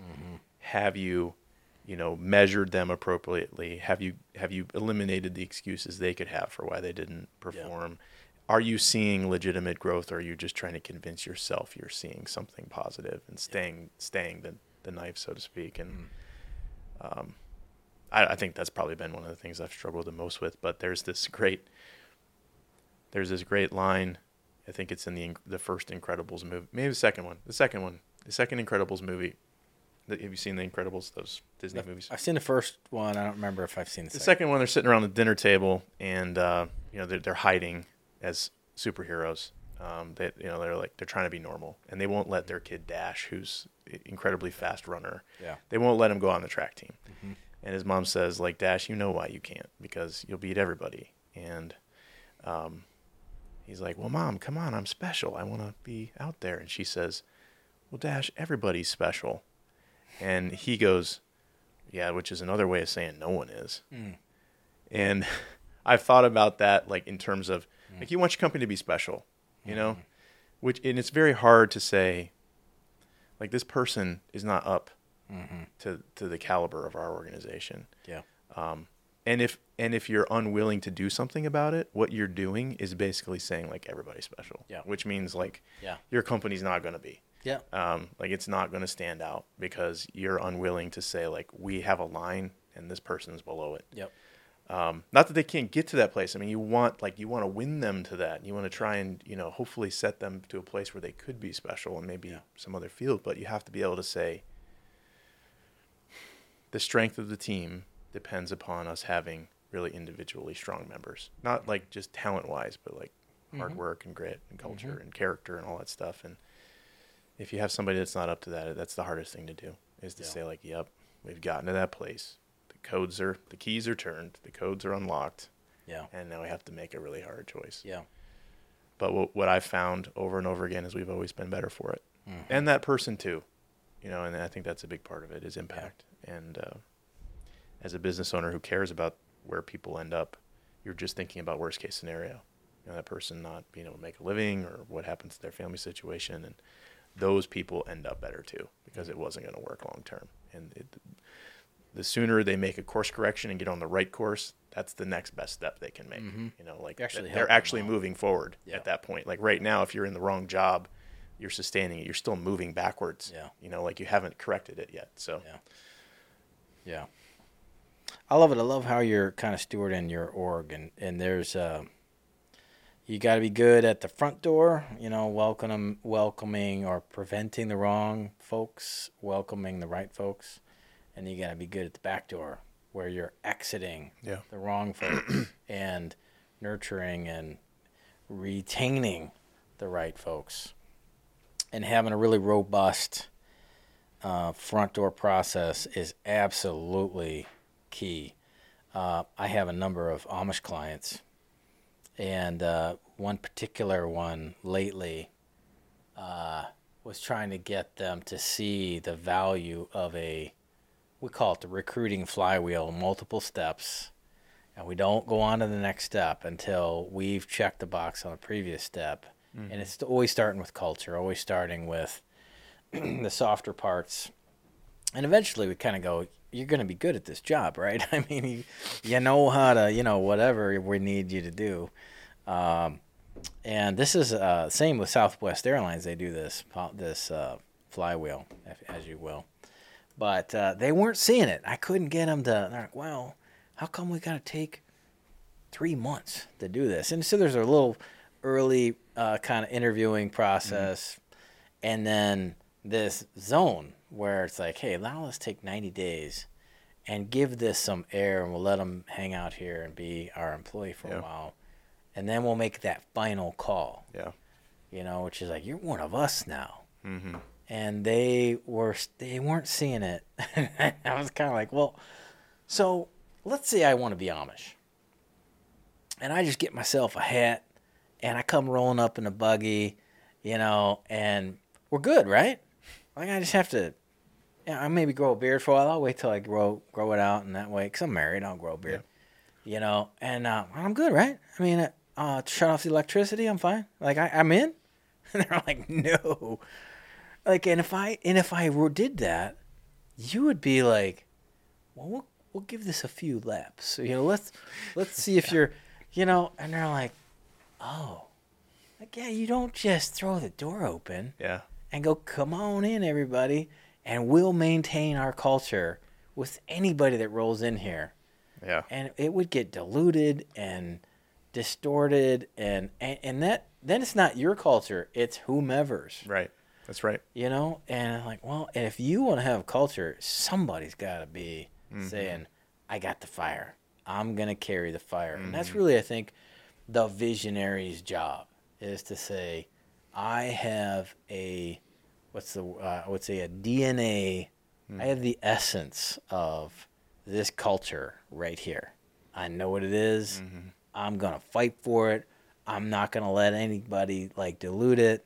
It comes right out of my heart and soul. And it's got to be there unapologetically. And you're really good at that. I love that. So good job, buddy. Well, thanks, brother. I appreciate those are high words I'm trying to live up to. Yeah. Well, and so for my clients out there, let me look at the camera. Do it like that guy. I use you as an example all the time. Bashful. But don't feel bad about it. So Shane, roll us out with our police song again. The same one? Yeah, I love that song. Well, let me just say thanks, brother. Yeah. For all the coaching and counseling along the way. Dude, you're the best. I feel it's an honor. I feel indebted to the amount of time you've invested in many of the reasons we have the business we do today are a result of deep waters that you've helped me draw some truth out of. So yeah, it's I'm a grateful. pleasure. Cheers. TTX, Lodestone, Cheers. the police.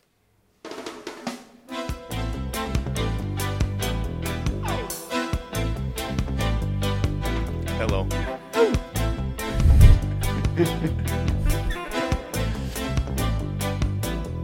Shane, what year is this? Early 80s? 1981. 81. I was in junior high. Need a little bit more there, Shane? No, I'm good. Thank you. Have to get through to the chorus here.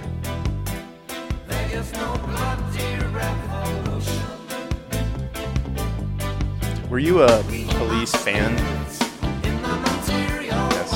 Yeah, I didn't have any of their albums. And during this time, if you didn't have the album, you're at the mercy of the radio. And your cassette recorder. Yeah, if you could hit record When you heard it. after the DJ was talking, right? You're like, get the DJ out Missed of there. it. Yeah, but I didn't listen to any of the albums until probably 10 years ago. I didn't have any of those, but I love them. I mean, they're a little. Some of them are inaccessible, I'd say, to me. There's like a little, I don't know, weird or something. But A little complex. yeah, maybe overly complicated. But man, are they good. And what's his name? Stuart Copeland, right? That's a drummer, very good drummer. Yep. Yes. And Sting is, just wicked good. I mean, he's an amazingly good writer, and we've talked about that. So, you played something the other day when we were sitting around, and it got me on the Sting kick, and I've been going through a bunch of Sting stuff. I'm like, I don't know enough of his stuff. That Fortress Around Your Heart song, That's a great song. which is that Rick Beato did a Why Sting is Uncopyable song. Like, how you gonna copy this guy? Right. Yes. That's a great video. Yeah, that's good. That's one of my favorites. And the guitar player is Andy Summers, Mm-hmm. right? Is that right? Yep. Yeah. Love the Police. Yeah, me too. I like him a lot. Yeah. He's one of those guys that writes deeply. Like, wrote songs with depth. Yeah. Like, hey, this is not just Yeah. this is not just made for Boy radio. Meet Girls like, or the Girls. radio likes Yes. one fine. Yeah. Fine. Like, I realize I'm good, but Yeah. like, I'm gonna write a song that's like poetry or Yeah. You know, like like a novelist. Shane, play Little Black Spot on the Sun. What song is that? Yeah. That's a great example. It's a radio song, and like it's so profound. Mm-hmm. Yeah. There's a song off this album called Mother that is not accessible at all. It's just them screaming, weird, and yes. I'm like, I don't get that song. I was gonna play that for you guys. Like, it's. Oh, this is a really good one. Yeah. This is a good one. It's the same old thing as yesterday. Nothing like ninths. There's a black hat caught in a high tree top. So who would you say when the Police were touring? Who were they playing with? Who's on the front of that ticket? Well, they were kind of in that punk scene. That's how they came into popularity. But man, I don't know. 81. Like what's that guy? David Bowie. Thinking like Prince or something. Idol, Billy Idol. Oh yeah. Would it be a little later than 80? I mean, well, as a band, I mean they were definitely band sound. I don't know who they would frontline for or open for, or I don't know. I'm trying to look it up here. that's why I asked if you listened to him then, because I'm trying to picture the like. Well, the Cars would have been in there. Okay, but they're a little bit of a different genre, but.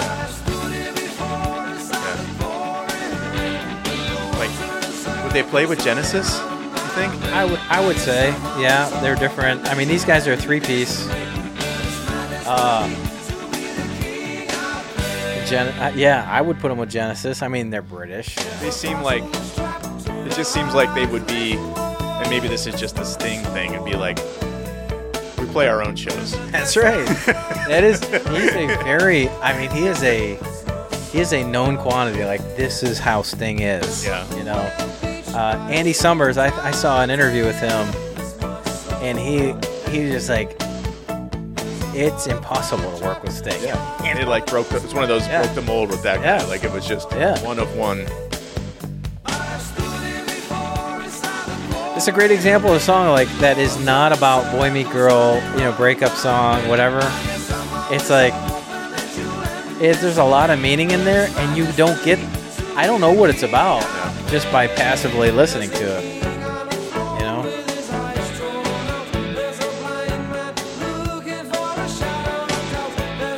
I love this guitar solo coming up.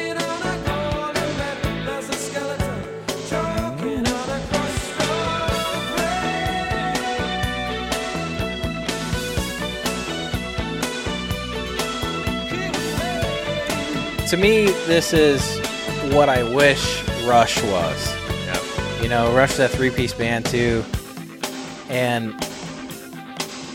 this is like rich, much more rich to me. Yeah. Even though it's also inaccessible, to me, Rush is often inaccessible. Yeah. But it's almost like it's just needlessly chaotic or needlessly complex, Kansas can be like that. Yes. Well, and Yes can be like that. Mm-hmm. Kansas is a band that I want to like more than I honestly can. Yeah.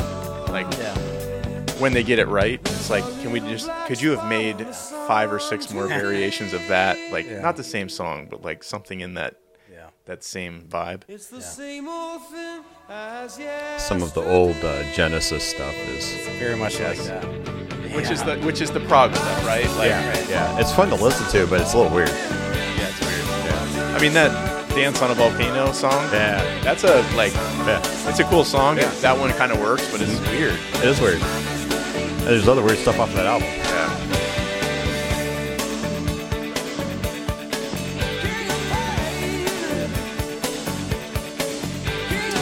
Well, there we go, fellas. But then a band like Yes didn't really do that, right? I mean, Yes was prog, but they didn't make like the overly complex stuff, did they? Where you're like, whoa, I'm not getting that. Because it was groovy. I think because of the groovy nature of John Anderson, I guess I'm assuming was kind of the a bit of a driving force creatively, although not an instrumentalist in a way. He played guitar some, but the grooviness, I would say, kind of like almost like insert here Grateful Dead. Mm-hmm. You know, just a super like wispy, groovy 70s Flower Children sort of thing. I think kept it kind of anchored to the earth somewhat. I don't know. Although it's still 50% inaccessible to me. Yeah. So, yeah. Oh, the Police. Oh, was this off Synchronicity? Mm-hmm. I love this album. Another one I love, Synchronicity, too. The second Synchronicity. Yeah, Yes, this is me too. Walking Both in Your of those. Footsteps. I just like this. Yeah. And, but yeah, this other one here. Definitely got it. Years ago, you walked upon the planet, so thought of all Yeah, it's cool. Just drumstick clicks. a little bit like me, walking in your footsteps. Walking in That's your cool. footsteps. Then he goes up an octave. Oh, yeah. This is a great song. Is this the one? This is the one. Mr. Gridenko, what is that? That's the one before this one. Is that the one? Oh man, what a good song. This is a great song.